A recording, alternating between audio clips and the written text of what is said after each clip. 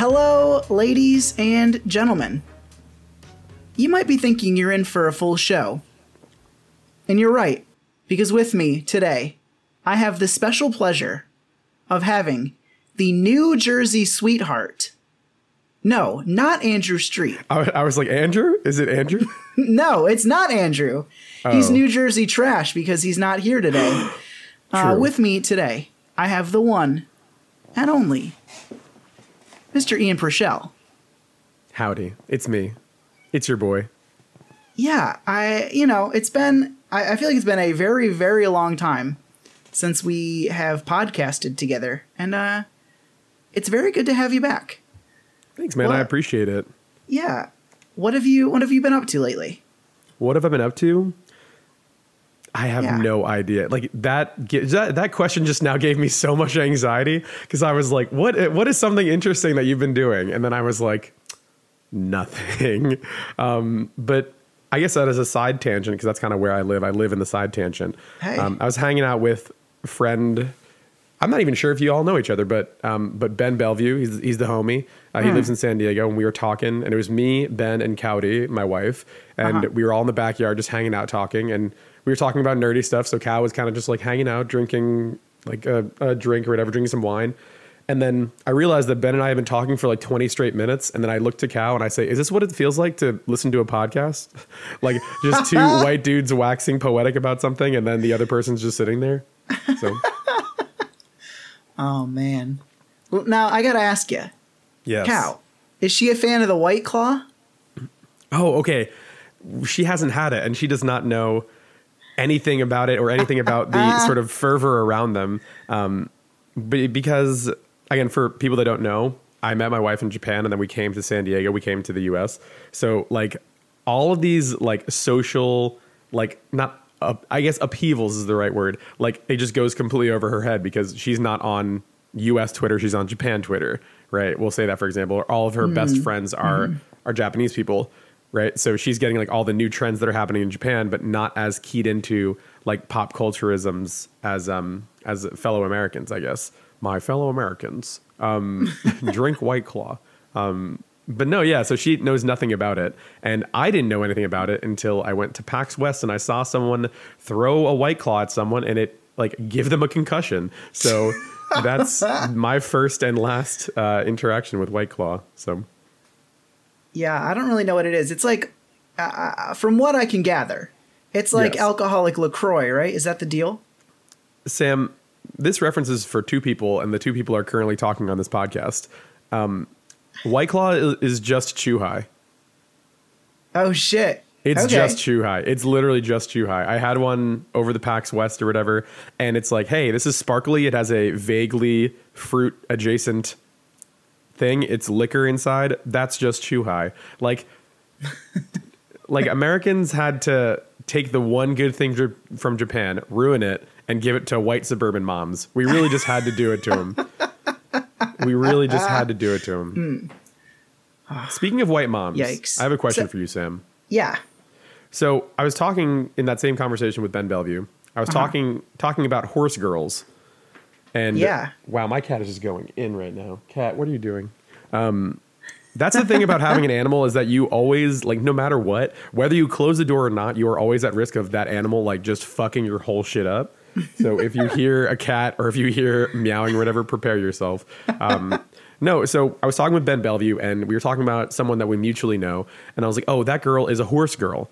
And then we kind of went back and forth. Oh, and for people that don't know, horse girls are not centaurs. That's not what I'm talking about. I'm talking about girls who love horses, who wear Ugg boots and love wearing, like, those puffy jackets, but they don't have the sleeves on? Those people.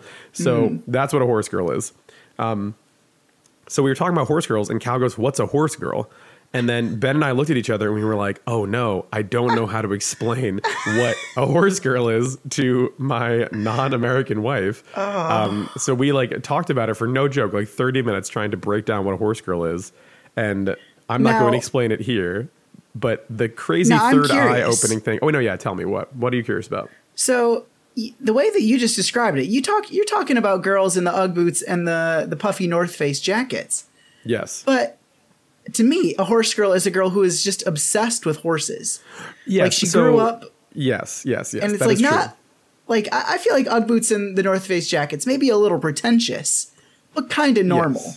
Yes, kind of. I feel like So I feel like horse girl, the epitome of not normal.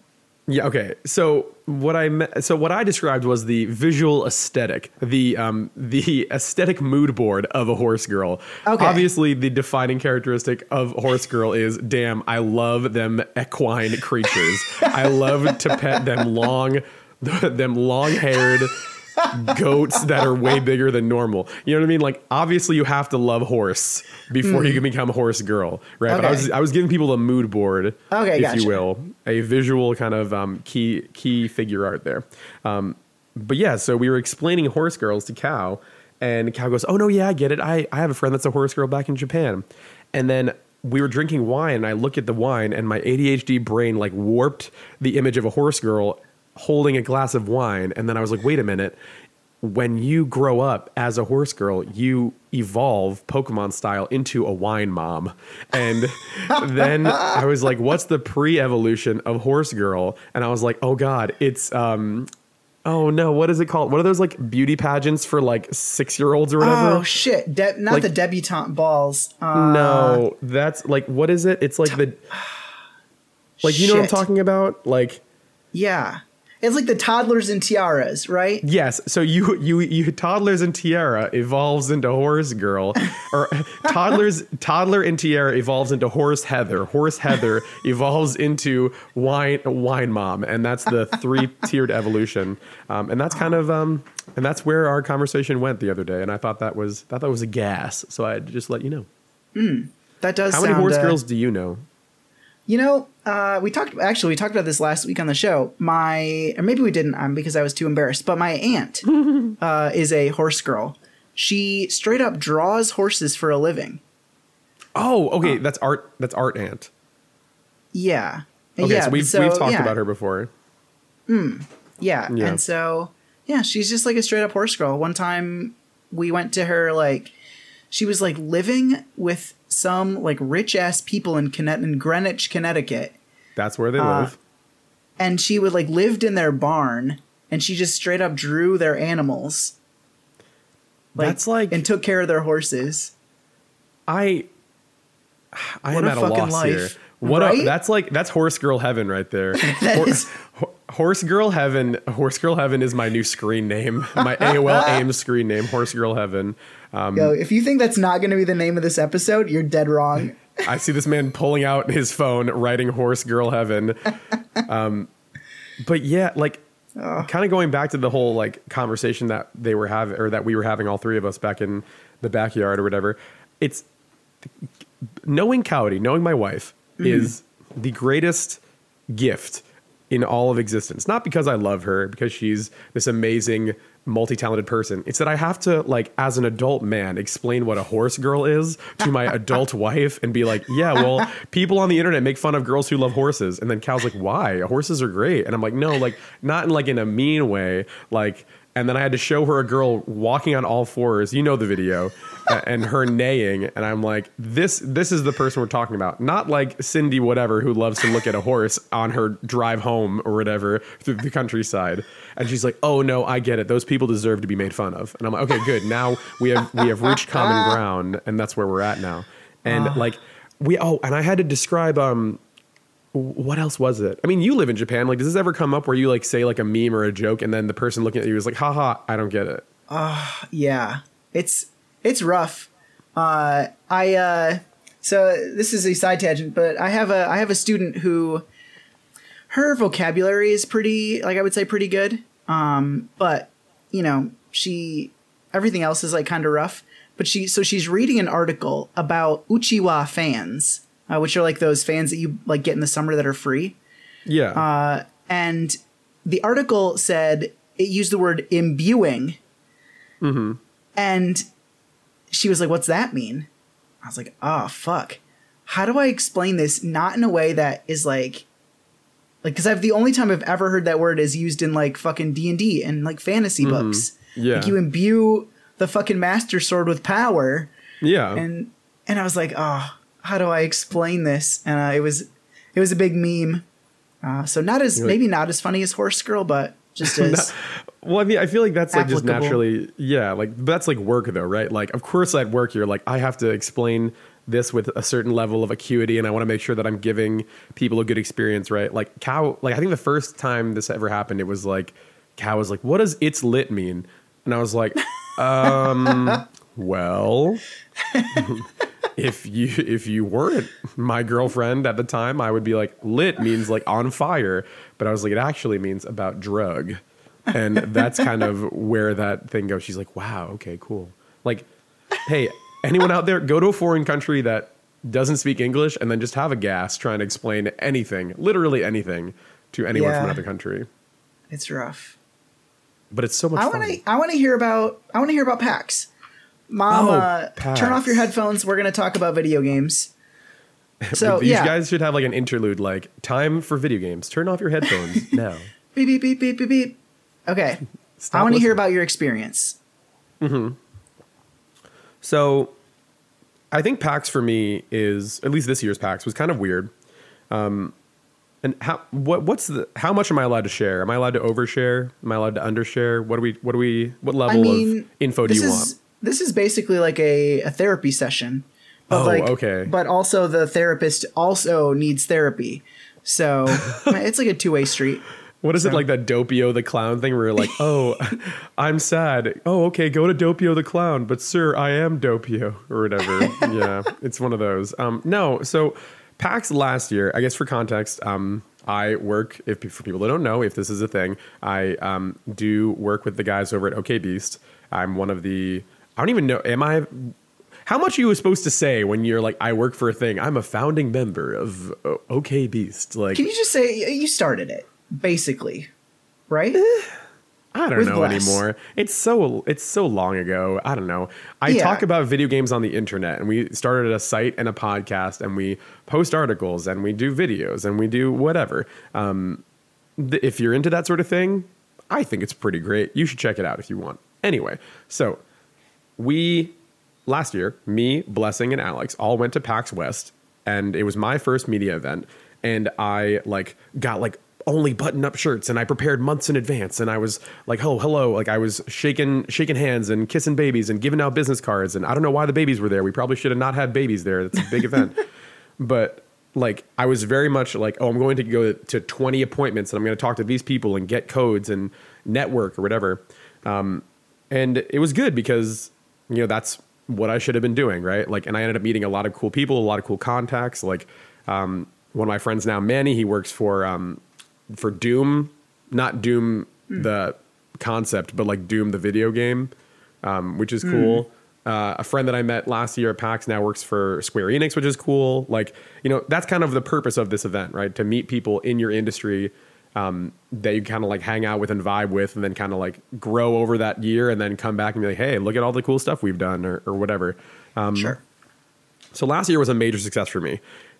This year definitely feels like the Phantom Menace year for me or whatever. I don't know Star Wars. I assume that's the one in the middle, right? Is that the middle one? That's the first one. Fuck. Then what's the middle one? Like the Clone Wars? Chronologically, the first one, yeah. Then what's the second one? Oh, no. So then the Phantom Menace. Release order. Is that a prequel? Phantom Menace is the one with Darth Maul and like little baby Darth Okay, Vader. so it was a bad one. Yeah. Okay, so yes, it was definitely the Phantom Menace year for me. Okay.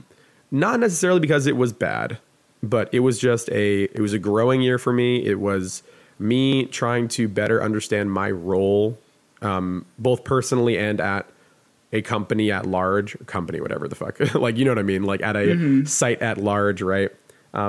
So I would be lying if I didn't say it was a little bit difficult. And yeah, like I was on the show floor. I had like my first panic attack ever. That was fun. Shit. Well, I'm okay. It's not a big deal. It wasn't even that like scary in comparison to other people's sort of experiences. But like, I told the story, I think, on the PAX recap video we did, but like, or the PAX audio recap that we did. And I like, my heart started to race and I started to sweat, and I was like, there's too many people. I need to get out of here. Like, and I like essentially like power walked out of there, like went and ate a deli sandwich and was like, whew, I'm done for the day. That was and it was 9 a.m. So yeah. But yeah, like, again, that's kind of where I'm at with PAX. It was a growing year, trying to like figuring out what I needed to do, and you know what I was comfortable doing, and what they wanted me to do, and stuff like that. Definitely some highlight moments, definitely some low light moments. Like I saw my worst enemy. That was cool. That was really cool. Yeah. I feel like I've told you this story before, and I don't even know how much of this story I'm allowed to share, but I had from before I started OK Beast. Wow, I didn't start OK Beast. Before I joined OK Beast, I was living with people in New Jersey while I was working at a hospital. And this has already gone down the deepest, darkest tangent ever. But we had a dispute, a livings dispute. And I moved out and I said, hey, you have 1 week to apologize, or I'm not paying rent anymore. Bye. And you'll never see me again. And it was a house of like 5 people or whatever. And radio silence. And I was like, all right, y'all. Can I say the F word on the show? Oh, yeah. Oh, yeah. I was like, all right, fuck y'all. I'm out. And then broke ties with all those people. And then kind of moved on with my life and did my thing. And the person, the reason why I left that house is because someone was spreading rumors about me that I was doing things like very, very, very bad things. Like things that I was to say, like, how can I... that's too much information. It's just to say that, like, it's comparable to, like, stealing and, like, hurting people or whatever. Like, spreading these rumors that, like, you know... Not even like that I give a shit about my reputation, air quotes, but like essentially if this got out, I would go to jail or something like that. But it was fake. It was a lie just to fuck with me. So I was like, all right, cool. I'm not going to live in the house with somebody who's willing to like fuck with me on a grandiose level with my closest friends. So bye. So I saw her at PAX and I was like, oh, wow, cool. No, like I literally walked into PAX. I heard a noise. I turned my head to the right. She's working a booth, and I literally whipped my body around, and I was like, I'm done for the day. And 8:30 a.m. I'm out. Yeah, so it was very, very awkward, and that's kind of what I'm talking about when I'm talking about like, oh, it's a growing year, understanding like what I'm comfortable doing, what I'm not comfortable doing. Like, I ain't trying to leave my fucking house, get on a plane, and see my worst goddamn enemy from another coast, right? Like, I'm not trying to do that. That's wild. Like, what are the chances? 1, and then 2. Like, oh man, that fucking sucks. Yeah. First person I see, I get off the flight. I drop my shit off at the Airbnb. I see like Rihanna. I see Alex. I see like those people, and I'm like, all right, I'm going to the show floor to see some games and like talk to some people, do some networking. Walk onto the show floor, see her. Nope, done. Bye. Just walk straight out. My God. That was fun. But again, I feel like I'm harping on the negative. Like, we had an awesome PAX panel. We had like over 300 people show up, and then like people left for another panel, and then the room filled up again. Like, it was like a mind-blowing experience to kind of have that happen. Right? Yeah, it's so cool. Like, you know, I'm just, you know, I don't want to get all nostalgic, but I remember when, I don't know, like a couple of years ago when, you know, it's just been cool seeing OK Beast like grow, like first the Patreon, and then like you added a bunch of shows, and then like you're now doing this. Like, that's so cool, and I'm so happy for you. I am also happy with us. Like, that took way longer to say out loud. But I mean, we could probably get into a deeper conversation about like hobbyism and like, you know, always working and doing all these different things or whatever. We could probably get deep into that, but I don't really know. This show is supposed to be funny, so it probably shouldn't. But I will say something funny about the panel specifically. So for people who listen to even the first 20 minutes of the show, you can tell that my thoughts are all over the place. I'm a chaotic person, right? And this snippet, I guess, or this information is only really known to the people who are at the panel, right? So we go to the panel, right? And I'm not on the panel. It is Alex and Blessing, because it's all about rankings, right? I'm not a huge fan of rankings. I am chaotic. My choices and preferences change like minute to minute, right? So it's Alex, Blessing, a friend of ours, Youssef from Ubisoft, and then another friend of ours from another podcast, Spawn on Me, Khalif Adams, then another friend of ours from Nintendo Life, or no, sorry, wow, I made not Nintendo Life. Now it's Game Explained. Sorry, Steve Bowling. That same joke was made on the panel, and I think my brain was like, oh yeah, he works for Nintendo Life still. But anyway, yeah, big oof. Sorry, bud. So we had all these people up there, and like for whatever reason, I guess I like walk into the panel, and this guy comes up to me and he's like, "Hey, are you on the panel?" And I'm like, I don't know, like this guy's like 6'7" or whatever, this massive, tall dude, this giant beard biker looking guy, and like I'm very intimidated, but I'm not on the panel. And the guys are like setting up audio, and I'm like, oh, okay, well, this is my hit. I guess I got to take the L for these guys because they're busy. And I'm like, yeah, I'm a part of it. And he's like, all right, tell your guys that we got about like 10 minutes before we got to start. And I'm like, why? Is everything okay? Like, I thought our call time was this or whatever. And he goes, no, the outside room is starting to become a fire hazard. And I'm like, a fire hazard? How many people are out there? He's like, enough for it to be a fire hazard. You guys got 10 minutes. And I'm like this. I'm like, what the fuck? I'm like, what is happening? So again, if you heard the other stories from PAX, I'm already pressed. I'm already stressed out. So this guy tells me this, and I like run to Alex. I'm like, hey, what's the ETA on this? What's the ETA on this? So I am forced into a situation where I am responsible, where I need to manage time and other people, which is already way galaxies outside of my comfort zone. So I'm like, all right, I'm like trying to micromanage people. I'm getting people waters. I'm getting people mints. I'm like making sure the audio equipment is good. I'm making sure that the iPads are ready. So then finally I get everything set up. It's like with 5 minutes left to spare. I'm like, all right, cool. I can relax. I can just embrace the chaotic energy that is me. Cool. So I sit down in the front row, and Alex, we have the computer that Blessing is using to show all these clips or whatever hooked up to a projector. And the projector is displaying the Google Doc. Here's the problem. They kept the Google Doc online. So I'm in the front row. No. And I have access to the Google Doc. So again, for people that don't know, I mentioned it earlier in the show, I have ADHD, really, really bad. So one of those things is impulse control, right? So I know these guys are stressed out about the panel, right? I know they are because they want to make a good show. They want to make it like a good, entertaining thing, right? But in my head, from my perspective, I'm like, oh man, if I was stressed out and worried and pressed, I would want someone to make jokes, to laugh, right? That's like the whole point. That's how you de-stress from a situation. Blessing and Alex are not like that, right? But in the moment, my brain was like, hey, Ian, you should make a joke on the Google Doc to relieve the tension. Because of course they're worried about the panel going good.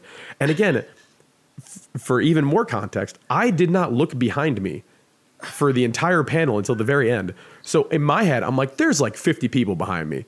If this joke goes wrong, who cares? Whatever, right? So I go on the Google Doc, and like I forget the first game that it was or whatever, but it was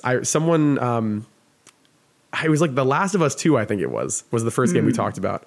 And someone made a joke during the panel, and I wrote that joke out underneath the Google Doc. I was like, number one, I was like, damn, zombies really did it to him, huh? Period, or something like that. And then like they're talking, and they can't really see the projector from their side. So like people in the first couple rows are laughing at this joke. And then Blessing is like looking around like, what's happening? How is someone changing the Google Doc? And I'm like on my phone, like in the front row looking right at him. And I'm like, I don't know. And then like, he's like, are you doing this? And I'm like, no. And then like that became like a bit throughout the show. And like initially I could see, I was like, oh, like the crowd's liking it. This is good. I'm like hearing laughs behind me. This is a win. And then apparently Blessing told me later, he's like, I was ready to just straight up kill you in that first like couple minutes of the show or whatever. And the one joke I distinctively remember is Alex was saying that we were talking about Breath of the Wild. The panel was top 10 best openings in games. And he said like something about Zelda Breath of the Wild. He called Zelda's voice sultry. And the entire crowd was like, about that. And then I wrote underneath, I was like, sultry? What is wrong with you? Instead of writing Zelda Breath of the Wild, I erased it and I wrote, what is wrong with you? There's nothing sultry about that. And like, I just started to write this long, like we're talking multiple sentence long joke. And like the crowd is laughing and he's like, hey, come on. It was sultry. Stop, guys. Come on. And like we talked about Sonic Adventure 2 or whatever, and I just wrote the entire lyrics out to Escape from the City in the entire Google Doc and deleted everything else. So like we're talking a giant wall of text of the entire lyrics from Sonic. So yeah, sometimes damn. chaotic energy is good. Long story short. I think on Gone Gold, friend and co-host Cassidy Sargent, he was host. The OK Beast panel. He was, yeah, and it was so awesome to see him. And oh man, I feel so shitty doing, like, even going to PAX, because like we said before, like knowing your role, knowing what you have to do. Because like I see Cassidy, I'm like, yo, Cassidy, fuck everything I have to do right now. Like, let's just go hang out or whatever. Like, because I consider Cassidy to be a friend. Like, he's a good dude, and I like hanging out with him. And then like I turned to like the people who were at the panel, and they're like, yo, Ian, that was great. Like, we should talk about this. Like, oh, come on, we're going to go into this industry thing, or going to this or that. And like understanding what is my role is so hard, and God bless Cassidy's heart. And he was like, hey dude, you're busy, do your thing. I just want to say it was awesome. It was fun. Like, you're the best. Like, have a good day. Like, I miss Cassidy. Long story short, I just miss Cassidy. Tell him I love him. So it was just like, nice to, he told us a little bit about the panel, and, he said you did some good goofs. So you had at least one fan. I'm glad that I had one. Cassidy's like my dad. Like my real dad. he's like everyone's dad. He really is. Like, he's the dad friend. Like, people talk about the mom friend too often. Sometimes you need a dad friend to just say that they're proud of you, Yeah. Speaking of dad friends. Go on. Cassidy Sargent. One of my only friends that's married. Actually, my other best friend from college is getting married right about now. Or he's getting married today. So he is my second married friend. But you also getting ready for a wedding. Yes, so I was thinking, if you have any if you have any questions for Cassidy, you can ask him, and then I will answer those questions to the best of my ability as him. Okay. I thought that might be a good gag. About weddings? About weddings. If you have any questions that you would ask Cassidy, I'll answer them for you.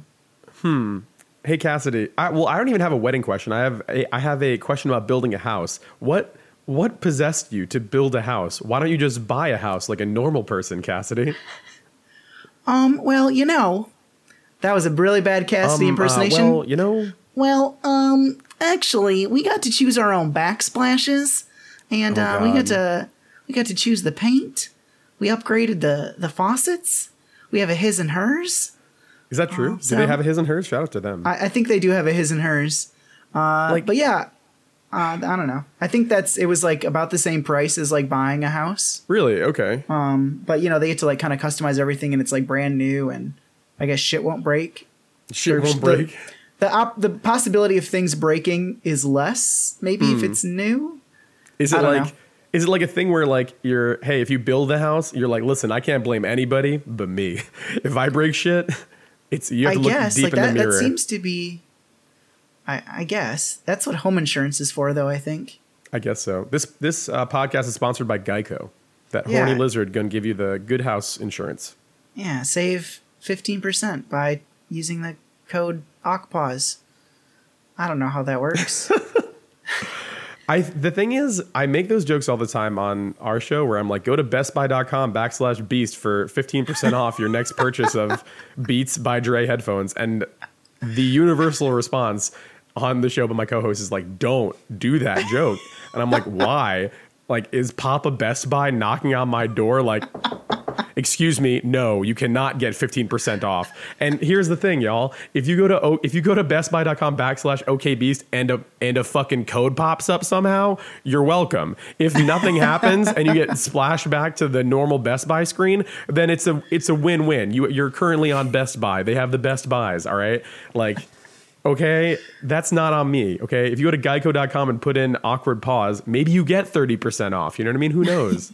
I don't determine that. The lizard does. I think that is a top tier gag. Like just telling someone to go to some random website. I wholeheartely agree. And then guess what? One day when you do get sponsored by Best Buy and you do put in the offer code, guess what? You fucking made it. You're essentially calling your shot like 4 years ahead. Like, hell yeah. Right? Don't let your dreams be memes, but let your memes be dreams. Abraham that's Lincoln something said I can that. get behind. Thank you. See, this is why I love Awkward Pause, because in Awkward Pause, dreams are real. We're in the dream dimension, and this is where Awkward Pause lives.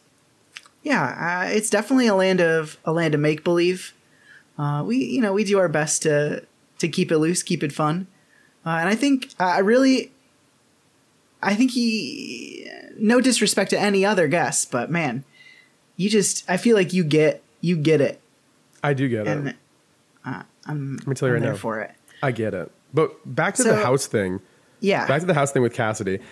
I was thinking about this actually the other day at work, and I was talking to a coworker of mine, and she's building a house too, where she's like, or doing something to their house, or they're kind of setting stuff up.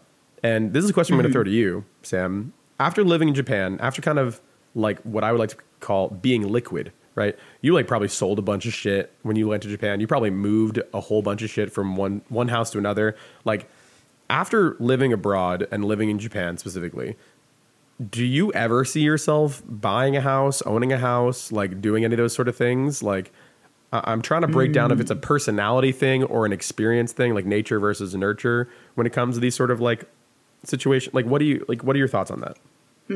Yeah, I mean, I think my case was maybe a little different because like when I moved from New York, I moved back home for a little bit in Michigan. Yeah. And so I brought all my shit with me. And all of that shit is currently still in Michigan. Okay. I think like when I get back, I'll probably sell some things, but I'll probably sell a lot of clothes because I have a metric fuck ton of band t-shirts that I'll probably never wear again. And so, other than that, but yeah, I think someday I would like to, to own a house, or, do something like that. So then I guess it's just me then, because like I've talked to other people and they kind of give me the same response where they're like, oh yeah, even though I lived abroad, and like maybe like I have friends that like are pretty well traveled, I guess, as well. And they're like, you know what? I still kind of want to own a house. In my head, I'm like,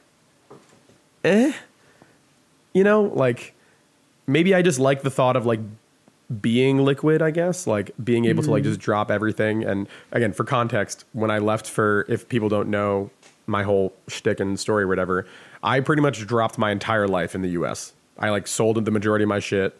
I have maybe a box that is like the size of a drawer at my parents' house, pretty much. And that's about it when I left for Japan. And I had no intentions of ever coming back to the US. And I'm being completely serious. I was like, all right, bye. Where I end up after Japan is maybe I'll go to India, maybe I'll go wherever, Hong Kong or what have you. But I was able to kind of make a life for myself out in Japan. Then I met Kao, and then I met like all these like very close friends and stuff like that. And that was just kind of by happenstance. But I think ever since that feeling of like, oh, I literally have a suitcase and this is everything I own. I don't know. That was, to me, it was kind of freeing in a way.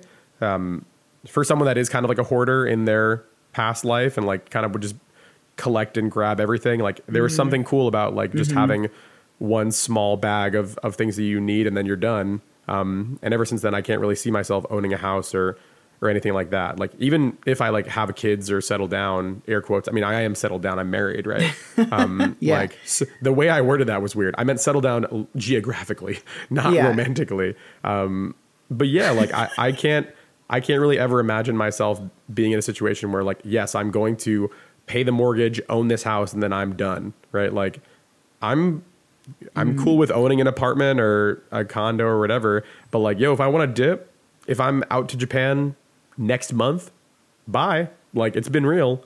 And I guess, I don't know, I guess having Cal also kind of helps with that too. Having a spouse that is by nature, like, I guess geographically, like that. Diametrically opposed, you know what I mean? Like it's, I guess that's kind of the benefit, but I don't know. Yeah, I feel that. I think for me, like I'm ready to get to that like mother base sort of phase of my life where, I'm upgrading things left and right. My dad and I, we like renovated. There we go. We renovated our basement, or my parents' basement when I was home, and it was just so satisfying, like, you know, tearing up a bunch of like shit and like, you know, pulling all this shit off the walls and doing all this and then like completely fixing it and making it look like really different. So I don't know. I don't know if I would buy like a like HGTV fixer upper or whatever, but you know, just like being able to buy something and then make it better over time really appeals to me. So I don't know. I kind of have that like I like making things and like build. I don't know. I guess. No, I mean, I like totally get that, and that's the thing is that I see that side, and I think that's totally cool. But maybe it's just a personality thing. Maybe I just enjoy being liquid too much, right? Like maybe it's just my shtick. But I don't know. Like, yeah. I mean, maybe my thoughts would completely change if I was back in Japan, right? Because like now that I'm in San Diego, I'm sitting here like, oh man, like, yo, when you know that meme where it's like, man, when I see my therapist and go to get skincare, when I get med care, it's over for y'all. I'm like, yo, when I'm an old ass man living in the countryside of Japan with good ass internet, it's over. Like I'm done. Like maybe that's like my end sort of pathway or whatever. But yeah, I don't know. This became like an adult style podcast. Like what's your opinion on renting versus owning? Hi, I'm here. Are we the Property Brothers now? Is that how you become a Property Brother? I think we are the Property Brothers.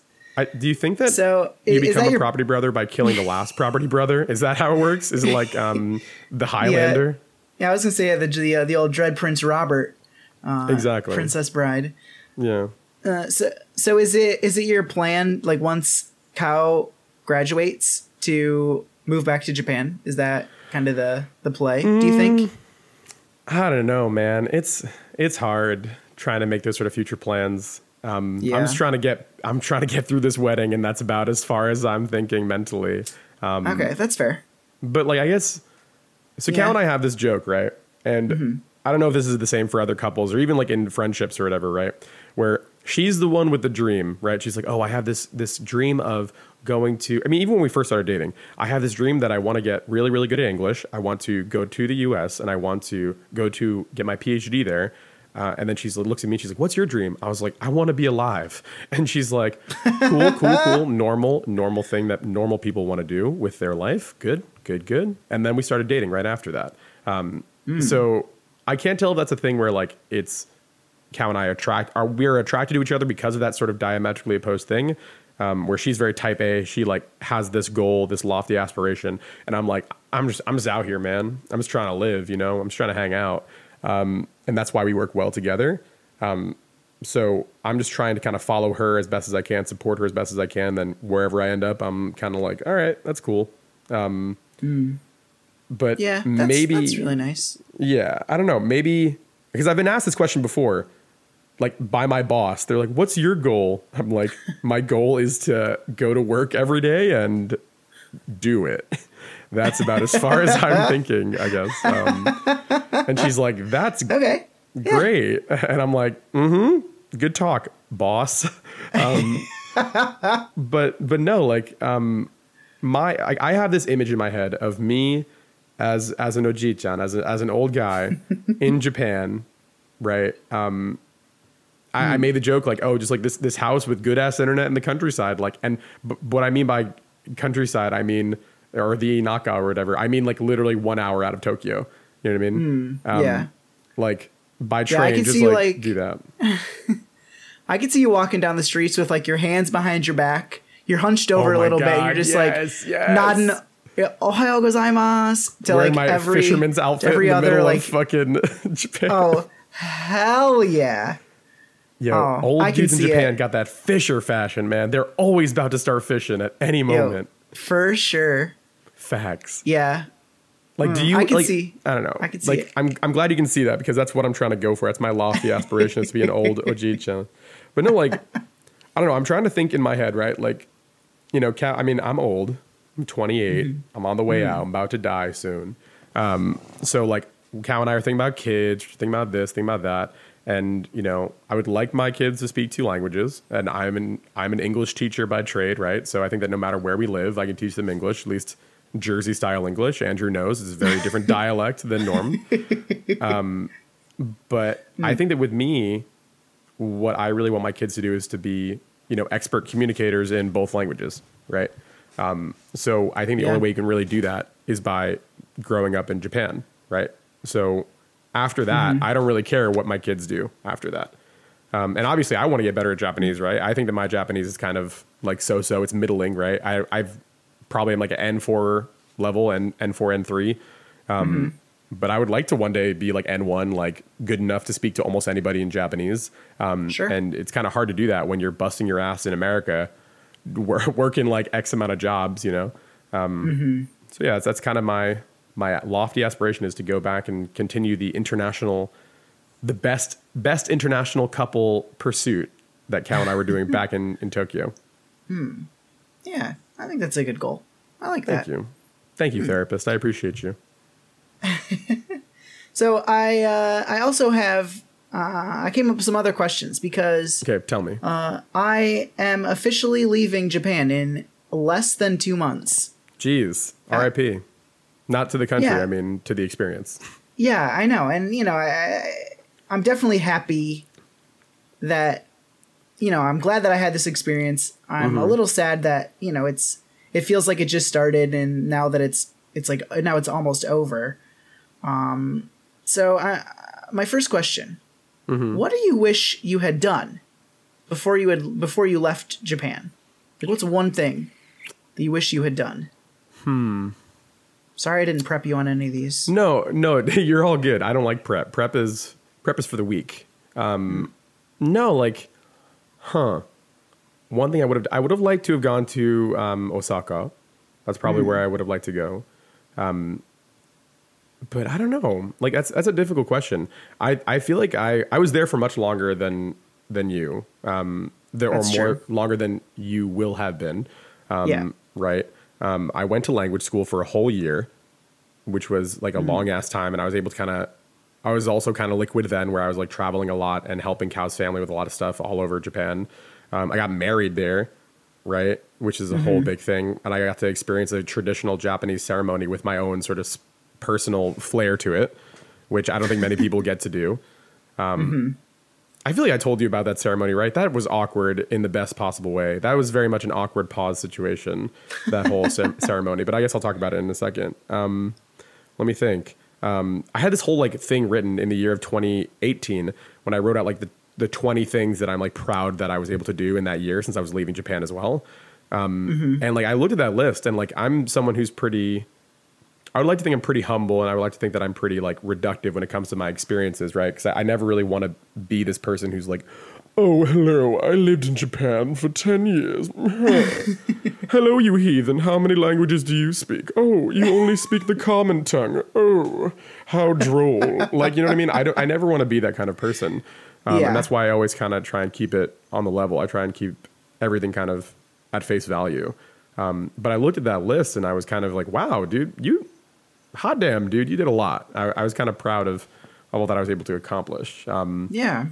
I saw New Japan Pro Wrestling. Thank you, man. I mean, that's a whole nother podcast, but like, it's so hard to like kind of micromanage the like, oh, you did a lot of shit, you should be proud. Like, stand up for yourself. Like, you've done a lot of shit, and be like, hey, you never want to be that asshole who is forcing themselves like, on like, or forcing their accomplishments on people, I guess is the right way of saying it. Right. And it's funny, and talk about therapy session. This is going deep. So like my mom is Irish Catholic, right? They're a guilt-ridden people. So like they're like, hey, what is it, like, not avarice or whatever the sin is or whatever. Like essentially it's like, don't be a pompous asshole is like one of the sins or whatever. So the second my head ever got big, my mom would be like, hey, cut that shit out, and like straight up smacked me in the top of the head, and I'd be like, all right, I won't anymore. But then my dad is this like New York Jewish, raised by Italian friends essentially. So he's got like, he has to have like chutzpah and like this like gravitas about him, because like this man's been shot before. This man's been stabbed before. Like, you got to have that kind of like attitude or else you can't make it or whatever, right?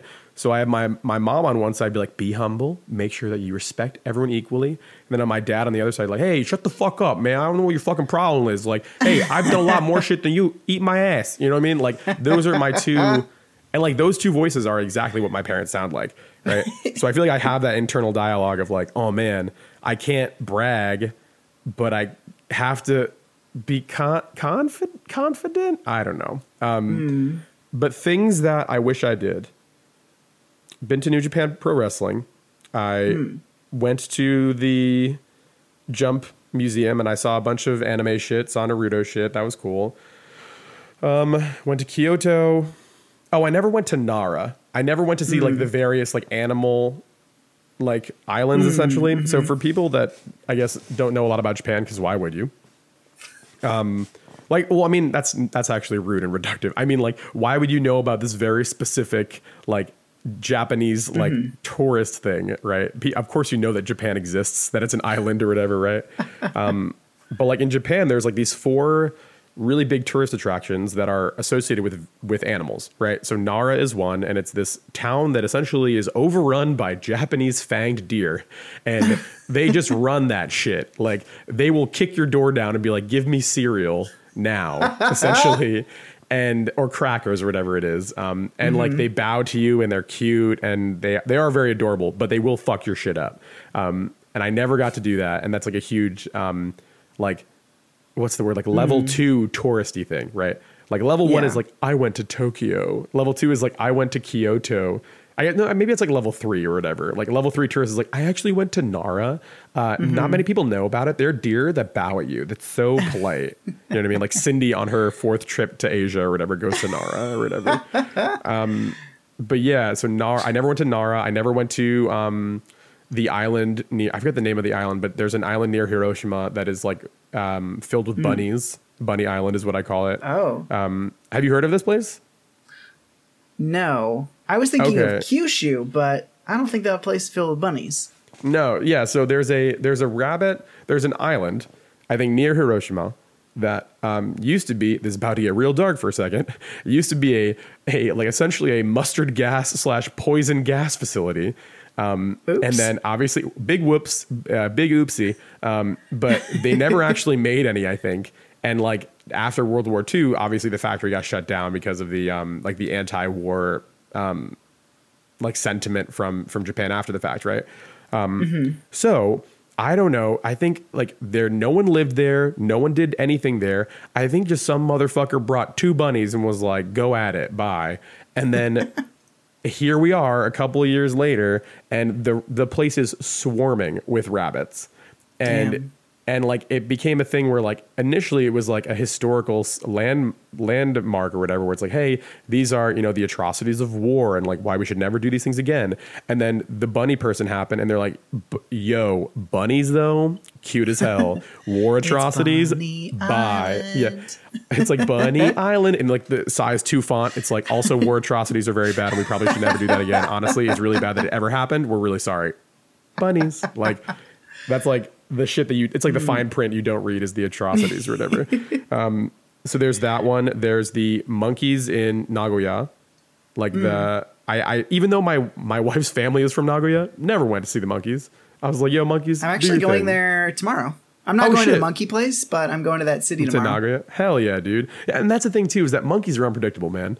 I could murk a bunny if they were fucking up. Like monkeys, horrified of monkeys. Yeah. They're too strong. They're wild. They throw shit at you. I mean, these monkeys seem pretty chill because they're hanging out in baths all day. But oh yeah, sorry, that's the other part. There's like a volcanic spring where the monkeys hang out, and that's like the appeal.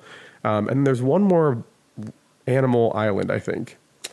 I can't, or animal based. You went to the foxes, Fox, right? Oh yeah, so I saw one of them. I saw the Fox Village. So that was cool. Seeing a bunch of foxes out there in Japan. That was very fun. That was cool. So I saw one. This is like a Naruto. I'm just explaining Naruto lore to you. I'm like, so you go to the northeast and it's the monkey island. Then to the west, it's the rabbit island. And then then of course I saw Naruto. I saw the Fox Village. And then whatever that other animal I just said was. But yeah, so I feel like I wish I could have seen that. I wish I could have seen, I guess, more like religious stuff, I guess. But I mean, that's not really my bag. I saw a bunch of that stuff in Tokyo already. And I guess that's the hard thing. You know, I lived there for like 2.5, 3 years. You know, I had a local as like my girlfriend / now wife, right? So like I was able to see a bunch of stuff that I feel like a lot of people normally would be either not barred from doing, but like I guess either too afraid or like the language barrier is too strong or whatever. Like and I just lucked the fuck out. I got to participate in a summer festival. I carried the shrine. Yo, for real? Yeah. Oh, I haven't said this story before. No. Okay. That's fucking cool. Yeah. So one of Cowdy's best friends. So for people that don't know, Cowdy is my wife, obviously, and Cowdy, I like to describe her as the main character of the anime. Right? Like she's cute, she's approachable, she's fun. Everyone loves Cowdy, right? It's like everybody loves Raymond for Japan, right? She is Raymond. But like she doesn't have like what's the word? Like she doesn't have that like stereotypical anime archetype, right? She is just like this very nice, approachable, awesome, quirky lady, right? And that's why I love her. She is this quirky, fun person, right? And the more you get to know her, the more secrets and fun things you learn about her, right? But her friends very much are those stereotypical, I am this personality type, and that's me, right?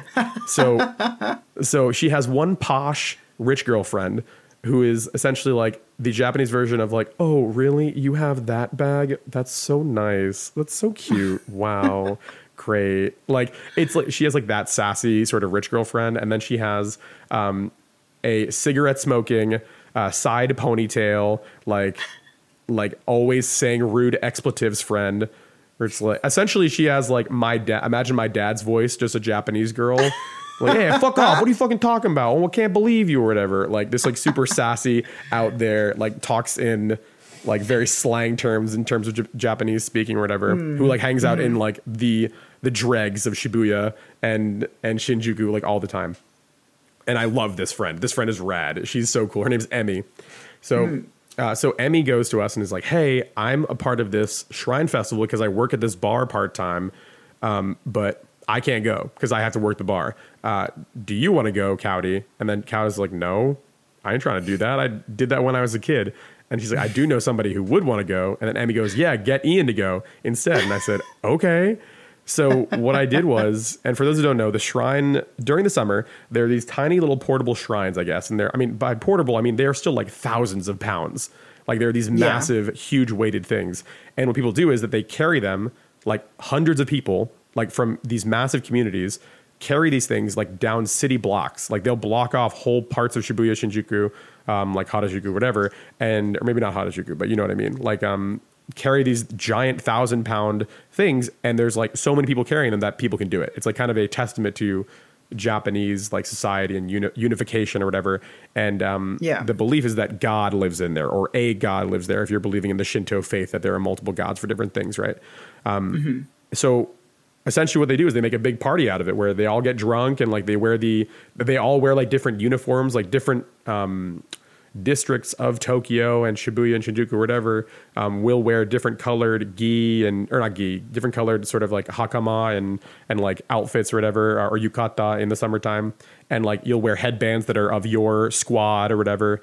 And you like, it's a fucking event, man. It's crazy. Like I'm talking like this old Japanese man who is the owner of the bar. We walk in and he like eyes me down. He like sees me from across the way. He's like this frail, old, like tiny Japanese guy.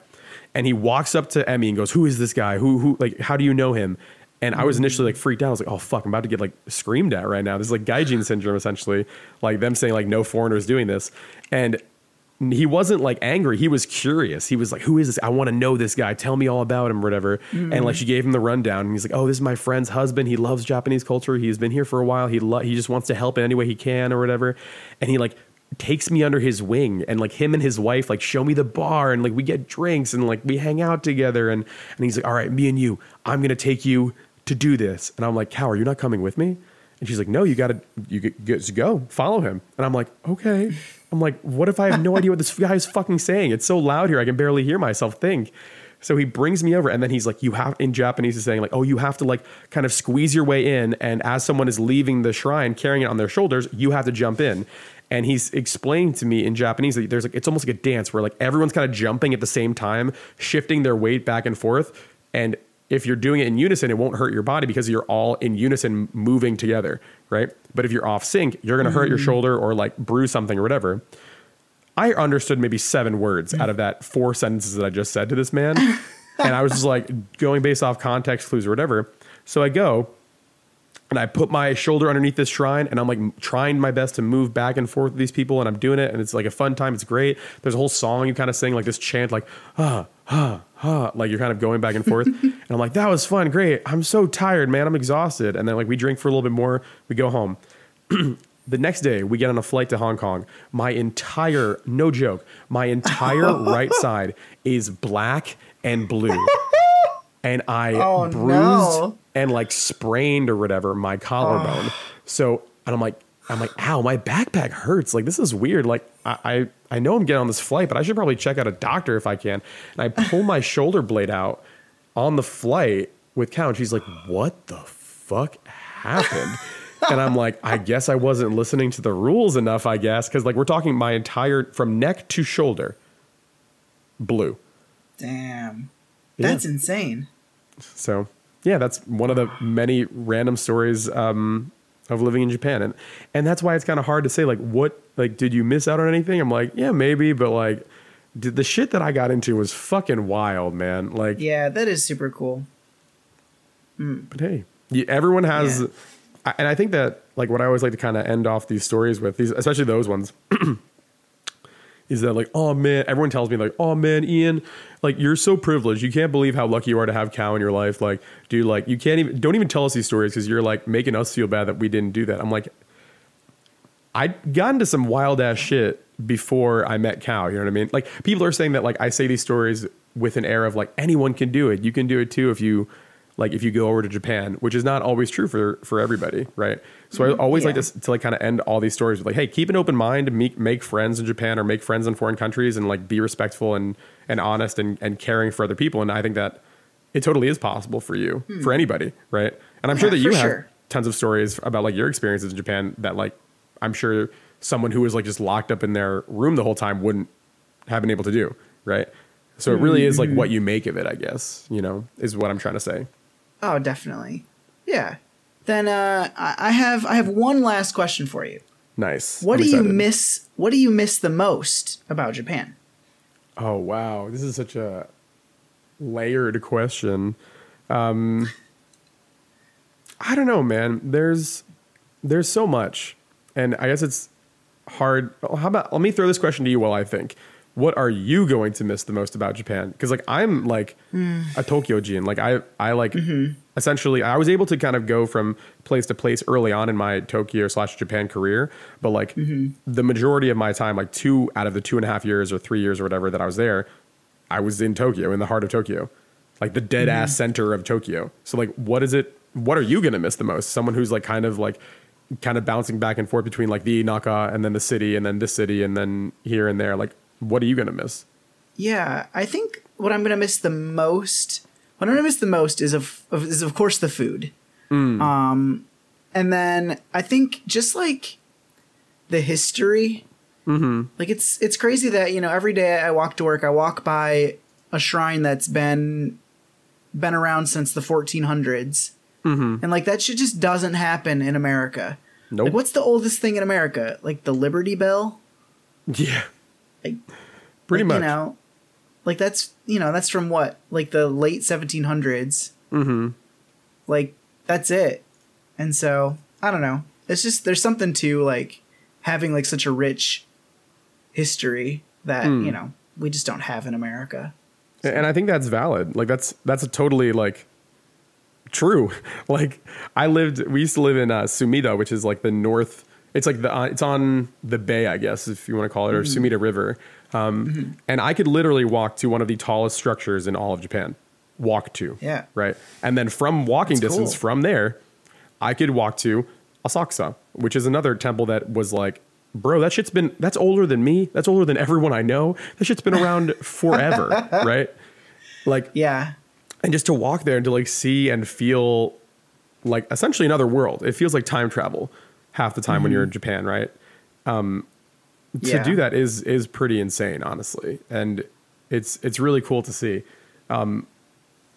But like, hey, if you're listening out there, it's so hard to like break this down because like Sam said, the food is delicious. And like the food that the care packages we get from Cow's mom are like, they make my week, right? Like, oh my God. Just, like having ume or like pickled plum, like rice mix or whatever, like, or pickled plum furikake, and stuff like that. That like makes my day. Like having like these small sort of touchstones, like having like special nori or like special onigiri makers or whatever that she sends us. Like those are so special to me. But like the food is good, the history is good, the like being able to like kind of see anime and manga like everywhere is super cool. I don't know, man. Like I don't like. So when I went back recently, I was there. You were there, and we hung out and we chilled or whatever. And I kind of got to show you like a small snippet of like my neighborhood and like, you know, my family and stuff like that. Yeah, it was so nice. I really liked that. Thanks, man. I wanted to kind of show you, because it's so hard to like, hey, I have this robotic Japanese father-in-law and a goofy, like it's Cheers. It's a Japanese Cheers at my fucking house, right? And like we drink beer and watch anime at night, and like we talk and we fuck around with each other, like we mess with each other and like we prank each other, and like, you know, like just to see that. Right. Like, I feel like now there is at least one other person from like the kind of funny / like internet sort of hobbyist people that I know. Like, you get it now. You've been there. You understand what it's like to live in that house for a day. So you definitely get it on a deeper level than other people. Yeah. But like, I guess the thing I miss the most, right, is, and I don't know if Japan feels like this for you, because you came into it at a different time in your life, right? But kind of like what I described earlier.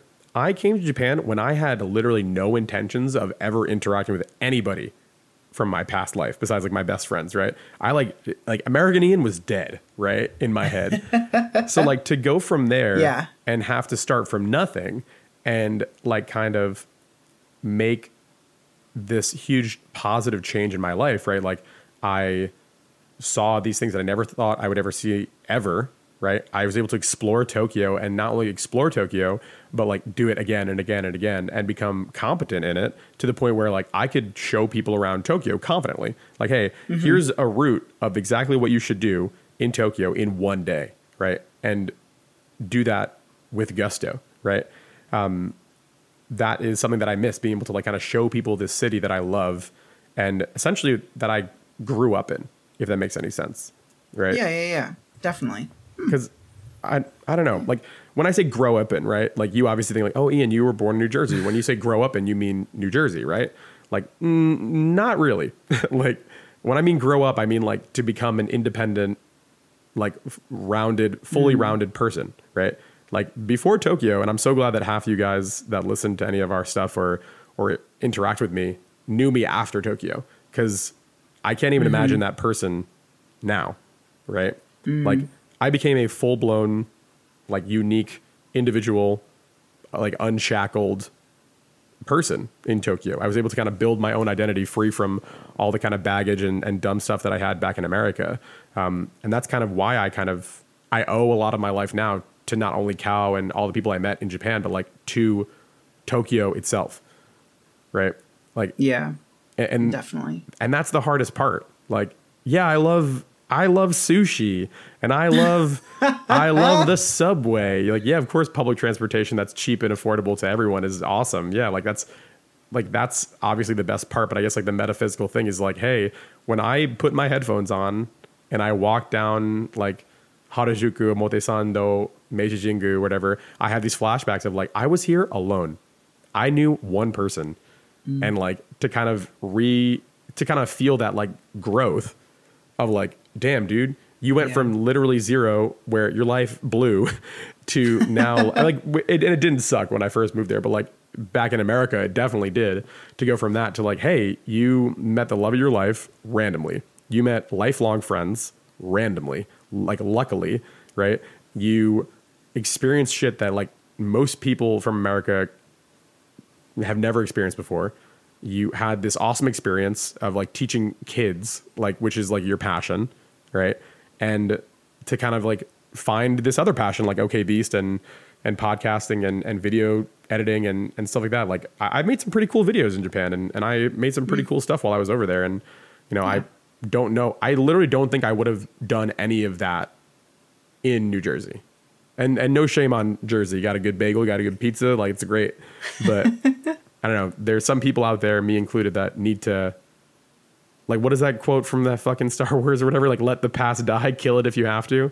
Like me leaving for Japan, selling all my shit, saying like, fuck off to everybody that I knew. I can say fuck, right? I know I asked this earlier. It's cool. Oh yeah. Give them cool. to me. Saying give me those fucks, Ian. Okay, good. Well, because I try and limit the F words on the OK Beast, even though they still come out. But no, the reins are off. The reins are off. Oh God, I'm sorry. The reins are off. Yeah, I'm no longer. It's weird because I'm in this gimp suit, but the reins are off. You know what I mean? No, like just to say fuck off to like all the stupid shit that I was dealing with back in the U.S., back in Jersey, and then to kind of be free from that and to be like, hey, whatever I do, I don't need to fucking tell my mom about it or like get okay from my dad or like tell my best friend or tell this friend or tell this. I'm like, hey, if I do it, all those motherfuckers are asleep. So no one's going to give me shit for another 12 hours. So I'm just going to do it, And yeah. And like, for all the good and the bad, it was an amazing experience. So yeah. That. Well, Ian, thank you so much for being on this therapy session. Yes. I'm really happy we got you back on. You can follow me on Twitter at SmathXX. You can follow Elmer at ElmerDoes. You can follow Cassidy at Sergeant Cass. You can follow Andrew at Street Sweeper with 1 R. Ian, if the people want to find you online, where can they find you? My address is... No, that would be really bad. Can you imagine how many times people have doxed themselves with that joke? No. My Twitter handle is at IanWhyNot. Ian, not the letter Y, WHYNOT. I also don't know why I didn't mention this. We have an anime show that I'm the host of that I literally forgot existed until right now. We do an anime show called A+ Anime over there at OK Beast with good old buddy Nato Johnston. I don't know if you ever heard of him. He's this Australian guy. You probably don't know him, Sam. Who's he? No idea. He's some. And you can find him on that show. That's at A+ Anime, all spelled out APLUSANIME. We talk about anime and from a beginner's perspective and try and give the kind of summary of the first 1 to 3 episodes. It's a really fun show. You guys should check it out. We talked before earlier that I'm on the OK Beast show. That is a video games, tech, nerd related podcast. We kind of do stuff like that. That's fun. We just talked about PAX. That's kind of another thing that we just did. You can follow that on Twitter at OKBeastNow. That's OKBEASTNOW. And I'm pretty sure that's everything that I'm doing. We have, if you're into D&D, we were talking about D&D before the show started in the pre-show. Yeah. But if you're into D&D, that is also going to be a thing that we're going to start doing on OK Beast pretty soon in the coming year. So if you're into sort of fantasy sort of stuff, but like with a little bit of a chaotic twist, come on over. That sounds like a lot of fun. And actually, I podcasted with Nato a couple weeks ago, or maybe last week, 2 weeks ago, with Jono, and Nato invited me to be on A+. So still waiting for that invite. I thanks, everyone. That. I rescind it. Nope, not allowed. Nope, you're done. You can buy our some hot ass new merch at awkwardpausepod.com/merch. Can I? I know you're doing. Wait, before you say that, I am a purchaser of Awkward Pause merch. That shit is fuego, dog. That shit's slappy. It's so good. Hey, you listening out here, stop what you're doing. Take out a credit card. Send the digits to Sam personally so that he can get Fortnite V-Bucks and then buy a shirt separately. They're so good. The designs are amazing. 10 out of 10. They always slap. There's anime ones. There's Sabrina the Teenage Witch ones. You can't buy them anymore, but they did exist at one point. Go and check out what they are this month. And please buy one. Support these beautiful boys. They deserve it.